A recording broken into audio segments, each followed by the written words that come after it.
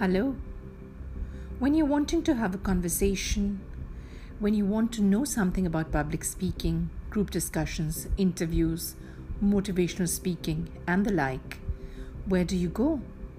Well, you have the choice of listening to my podcasts, which have little snippets of information on each one of these topics. So, hoping they're going to be of some use to you. Let me start with one on body language. It's called the 4 times principle.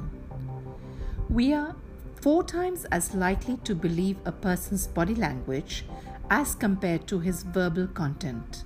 So, body language is of immense utility in public speaking. School your body language or school your mind, whichever ways you choose to do it.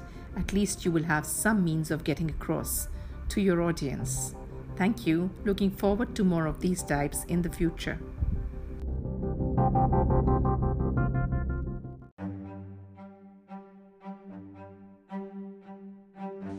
Hello. Little tidbits on public speaking which can be of some use to you. They can be in the area of motivational speaking, group discussions, interviews, body language, fear in public speaking, and the list goes on.